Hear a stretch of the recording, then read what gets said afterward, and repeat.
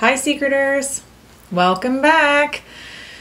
So, welcome to the new members and the new subscribers to The Secret Deciphered on YouTube.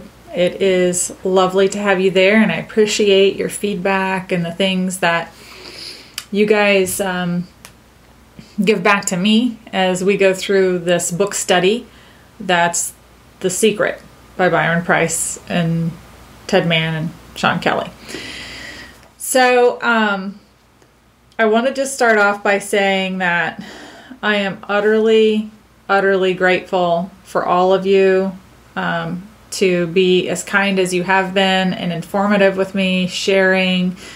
It's been a wonderful experience to be able to share with you and methodically go through things and look for a new meaning with fresh eyes, a fresh set of ideas with this book. So I see a lot of chatter on the forums, basically, with the Poem Association. Justin, as we know, posted the really awesome press release yesterday for when The Secret was published back November 1st, 1982. And there were some very interesting hints in that publishing, specifically the reference to 1726. So in this press release, we have to think back into 1980s terms. So, we'll put on our 80s glasses and be like, okay, what did it feel like? What was the vibe? Everything was very old school. We had still kind of a lot of typewriter action going on. We had the beginnings of email at some form hitting the 2000s, right? And so we have a lot to sift through. But one of the things that really stuck out to me with this is, why would he choose 1726 to put in the press release, right? If it didn't have a meaning. So then we see, look back in history, we have the Great Awakening that's happening at that time in 1726, where, we've been over here now, right? The colonists been over here for a while, got other subsects of immigrant groups coming over and starting to set up shop and camp and trade with Native Americans and each other, and then starting to form their semi-subsects of governments. Now, we know that Ben Franklin, as we've talked about Ben, good old Ben, Philadelphia, 76ers, Spirit of 76, all of this ties in to the framework of the beginnings of American society.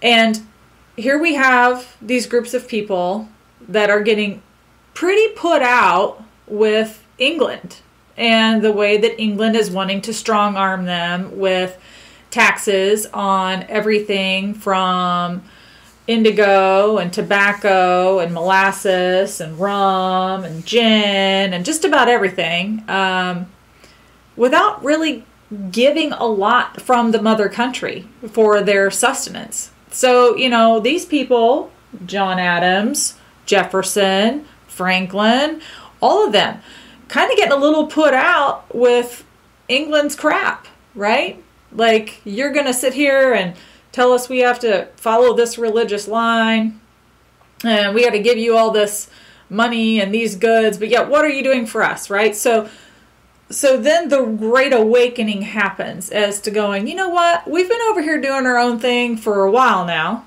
and Mother Country over there couldn't care less for a while until it benefited them. So this is why it's important to understand the 1726 hint in that press release, because that was really the forefounding of what was then going to become the United States of America. And so that happened in Philadelphia? Then is Philadelphia still on the table as a possible cask city, right? We got to think about that. We have to think about, now remember, 30 some plus years, Boston was presumed Philadelphia. It's a good possibility we have a poem and or a painting that may not be properly aligned. Very good possibility. Very, very good possibility. Could be also a very good possibility there are other cities that are misaligned with these poems as well. So I wanted to talk a little bit about the first 6 poems, okay? And we're going to look at what writer Byron was referencing, okay? Verse 1, we had the insertion of Pierre and the ambiguities. Okay, and so he used a quote from a Melville book, Melville's 7th book, sadly was a flop, about this Frenchman who came to America with his family, an aristocratic family, living in New York, and they were trying to take over the fur trade with the indigenous peoples of New York and doing everything possible to solidify their position in the fur trade, even if that meant the slaughter of indigenous people. That's the book that Byron is referencing in verse 1. How does that tie to paintings? How does that tie to the cities that we're questioning? Verse 2 is quoting Domingo Faustino Sarmiento. Sarmiento was Spanish, right? He was the president of Argentina. He was a statesman. He was a person who, when he came to America, to various cities in America, mind you, because he wrote his, basically his journal, which was then translated and put into book form, which was this book here, Sarmiento's Travels in the United States in 1847. And he basically says in 1847, wow, I came here to see, they've got this interesting kind of skeleton of government that they run, and it all seems really good, except for the slavery element. Because really, what I don't understand is all these people that had come here from Europe and England specifically, they're still allowing the slavery thing to happen. So essentially, people in America are still treating slaves like people in Britain treated peasants. So really, they've kind of come across the pond, but that element hasn't changed. And hopefully one day it can, because he believed that slavery shouldn't be a part of any government equation. Okay? So again, verse 2, I know people say, verse 2, that's New Orleans. Yeah, it's the French painting. But here we're talking about a Hispanic governor / president, statesman of Argentina, and what he's talking about with slavery in America and what he's witnessing. Okay? And in that poem, the line gnomes admire. Okay, a gnome is German. It is lowland German in fairy connection. It's not French. So gnomes are not French. Okay? So we have to look at this. And the fact that some people want to just disregard it for whatever reason. They want to continue to follow the old ideologies of, the quest for treasure forum that's, several years old and not updated. And there are no real writings about why this is even not talked about. Okay? So, remember, verse 1, Pierre. Verse 2, Sarmiento. So we have French, we have Spanish. Verse 3, we have Henry Wadsworth Longfellow. He's quoted in the last lines of the Boston Salve. His poem from Paul Revere's Midnight Ride. Interesting fun fact. Love Longfellow. Boston man at heart. Lived and died there. Not too far from where all this secret action was. Okay?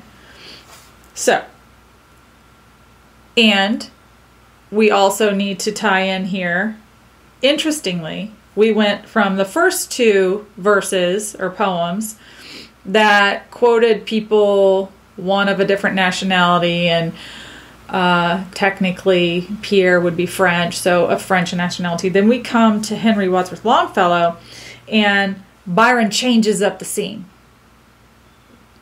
He uses a local writer for the area with what he felt was a very profound writing in Paul Revere's Midnight Ride, that it would make it easy for people to recognize, oh, that's Longfellow. Oh, let's look around Boston, right? And people were a little slow on the uptake. They didn't really get that. Then we go to verse 4, the Cleveland find, where he says, Socrates, Pindar, Apelles, which we know, those were really early Greek philosophers and writers, right? Philosophers and writers. And when he says the three of them, their names are telling that it's a Greek poem. And so, good on Brian Zinn for being able to put all that together, right? Because you really have to think when Byron says, let's use our brains. He's not saying, go use somebody else's brain. Go look on Q4T and try to formulate your ideas from what you see there. He says, use your brain. That's the instruction. So then we go to verse 5. And this one, you guys are going to say, Karen, there you go again. You're being this crazy Karen because don't you know that's Montreal, or don't you know that's St. Louis? Well, let's talk about this for a minute. In the hint book, Byron specifically says that Lane is a proper noun. He also said that Twain was a proper noun. So he also said it's not splitting rope for Twain. So that would indicate he's talking about the writer, right? Mark Twain. So with Lane, then, he's talking about a writer. And that writer is Edward William Lane. Edward William Lane wrote a book called 1001 Nights. And he infiltrated, he was from England, he moved to Arabia, he lived in Arabia for a couple of years, journaling about Persian life. And he methodically wrote notes. He took his sister along. The sister had to go and live in the harems with the women because he would not be allowed to go into the harems to witness that life. So the portions of the book that are written about the harem living are written by his sister Sophia. And Sophia was told to act as though we're writing as though it was me, Edward, in these harems. So she really kind of didn't get the proper credit that was due for all the journaling that she did about living amongst these harems of women for these, aristocrats and the emperors and the like of high society Persia. Now, you're going to say, whoa, wait a minute, Karen. Lane, that doesn't make sense. Well, does it? Because we already have every poem before it mentioning some writers, mentioning some authors, and fairly wide known authors, right? If I'm coming here from Japan, I'm going to figure out, and I know who Herman Melville is, because gosh, I've read Moby Dick. I mean, epic writer. I mean, we have Henry Wadsworth Longfellow, who's, pretty epic writer for American history, but also, throwing in Sarmiento, who, if you were in South America, is a person that you greatly admire for the time that he tried to develop a stable, respectful government. So then we get to Lane. And we go, what does that mean? Is Byron saying because Lane was an Englishman that we need to look at the English painting? Is Byron saying because Lane lived and wanted to immerse himself in the Arabic culture? And I'll post a picture of him too, and you can Google him, but you'll see. Is Byron telling us this is the Persian poem? We really have to think about that. We can't just disregard it. And this is where Byron really was very clever in how he wrote, because he expected people to be literal in their deciphering. He expected this. This is why he said, write me your solves and I will look over it, and if it's where you say it is, I can mail you a key. Because he knew he would probably get tons and tons of letters, right? That he's then going to take and file away nicely in this file cabinet for the second version of the secret that he had planned to write. He wanted to take our knowledge and quote unquote fair people that we saw and be like, oh yeah, Byron, by the way, totally saw this Karen at the grocery store that was being so much like Amira Kamira, right? And you're describing this person or the celebrity or whoever, and you're telling Byron, and Byron is getting to glean this information and feel like he's cultivating this fun little secret culture of making fun of the nasty people of society and or the good people of society, right? It's a fascinating concept. And it's unfortunate that it never got to the second level. Because had it gotten to the second level, he would have been able to talk a lot about his ideology and the way he saw this puzzle shake out. And he didn't get the opportunity because he was so clever. He was so intelligent.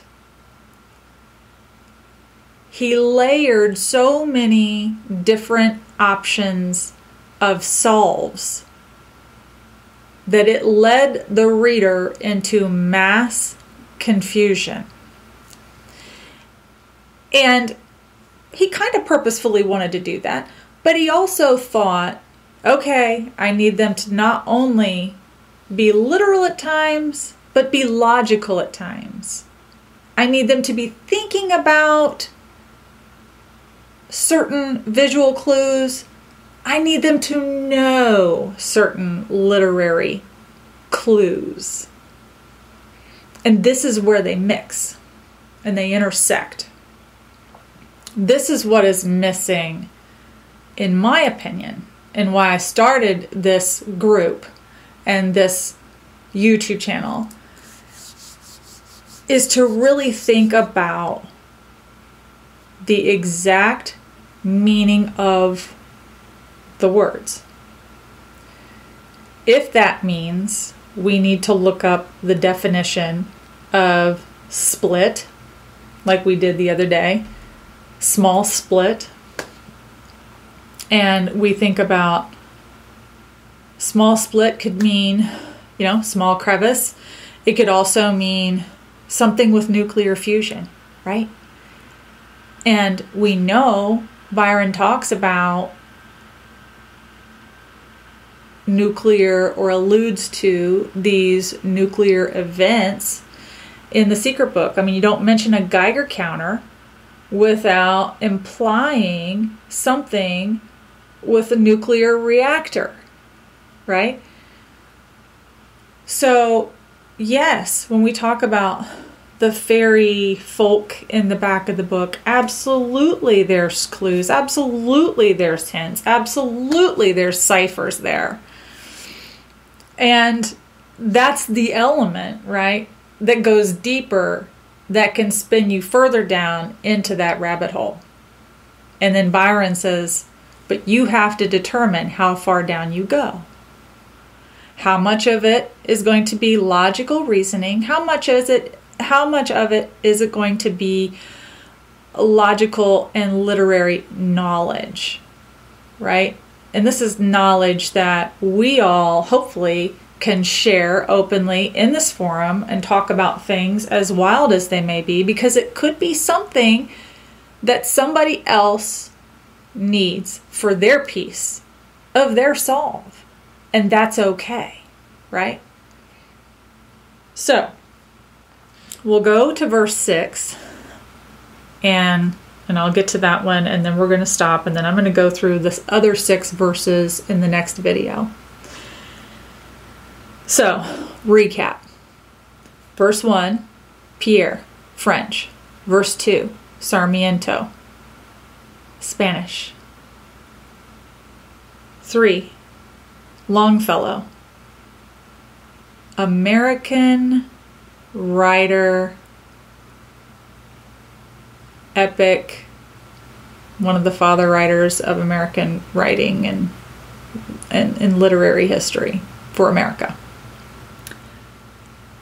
We have the Greeks, Socrates, Pindar, Apelles, got those guys, which, by the way, if you don't know,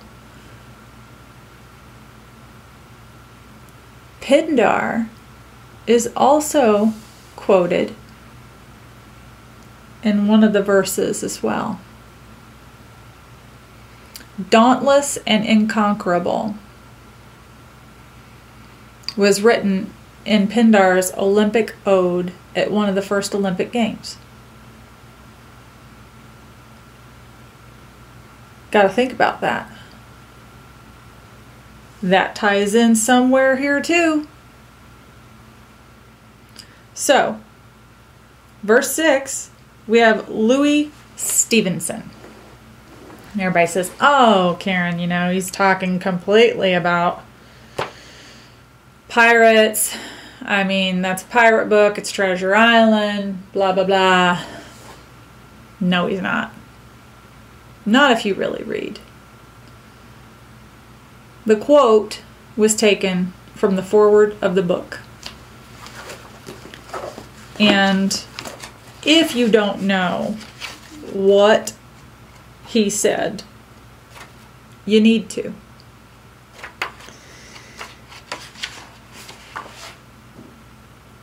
I found this book,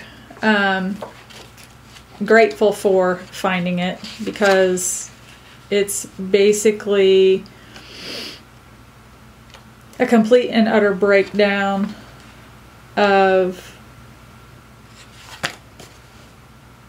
the guy Louis is talking about in that poem. And he's one of 3.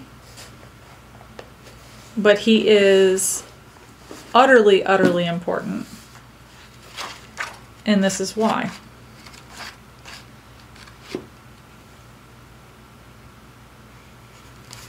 I'm going to read you the poem because you need to hear it. Because we need to really think about what these poems say and what their true meaning is. To the hesitating purchaser, if sailor tales to sailor tunes, storm and adventure, heat and cold, if schooners, islands and maroons, and buccaneers and buried gold, and all the old romance retold, exactly in the ancient way, can please as me they pleased of old, the wiser youngsters of today. So be it, and fall on. If not, if studious youth no longer crave, his ancient appetites forgot, Kingston, or Ballantyne the brave, or Cooper of the wood and wave.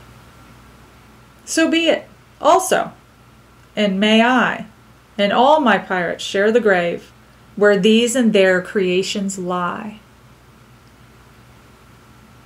This was verses written by Robert Louis Stevenson, which appear at the front of the first edition of Treasure Island.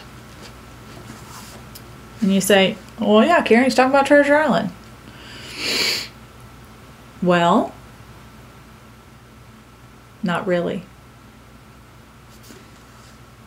This is talking about Kingston, Ballantyne the Brave, and Cooper.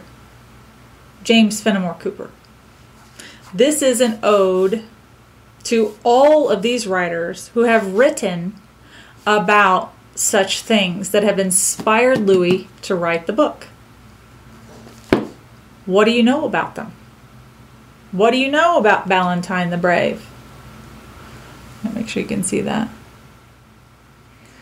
Or James Fenimore Cooper. What do we know? Right? Well, we know Ballantyne was an Englishman. We know that he sailed for Hudson's Bay. Hudson's Bay Company used to come into New York. Who else sailed for Hudson's Bay? Anyone? Anyone know? Henry Hudson? Anyone? This leads us down a path of questioning what the quote actually means. What is it really referencing? Ballantyne wrote a book called Coral Island, which is based a lot heavily on what Stevenson wrote. Okay, Coral Island was about piracy and slavery in the South Pacific. Truly, one of the greatest youth writers of the day in the 1800s. Ballantyne wrote over 800 books. And they were really geared towards young youth boys who were looking for a way to escape the rigid society of England. He was English, by the way. So, where does that lead us? Where does it lead you in your search? Does it change the way you view the poems when you know the writers that he quoted and the material's meaning? We can still hunt the same old hunt, and we can still apply the same old terms, and we can still probably be where we are, or we could take a new look. And that's the goal with The Secret Deciphered. So, if you like what you see, and you like how that I break these things down and we discuss these things, and I can give you a new, fresh idea or thought, or maybe rearrange some of your thinking, that's awesome, right? Leads you one step closer to a cask that maybe wasn't there before. So if you like what you see, subscribe to me. I'm going to put up a website. I'm getting an email. I'm getting a lot of people wanting to ask me questions. And, I want to be able to be helpful to everyone. And, AKA, Ask Karen anything. So I'm going to get that email up and running, and then I'll be able to pull all your questions together, and we will go over them here and break them down. But no word should be left unturned. And that starts here. So, have a wonderful week, guys. Happy hump day. See you next round. Ferry on.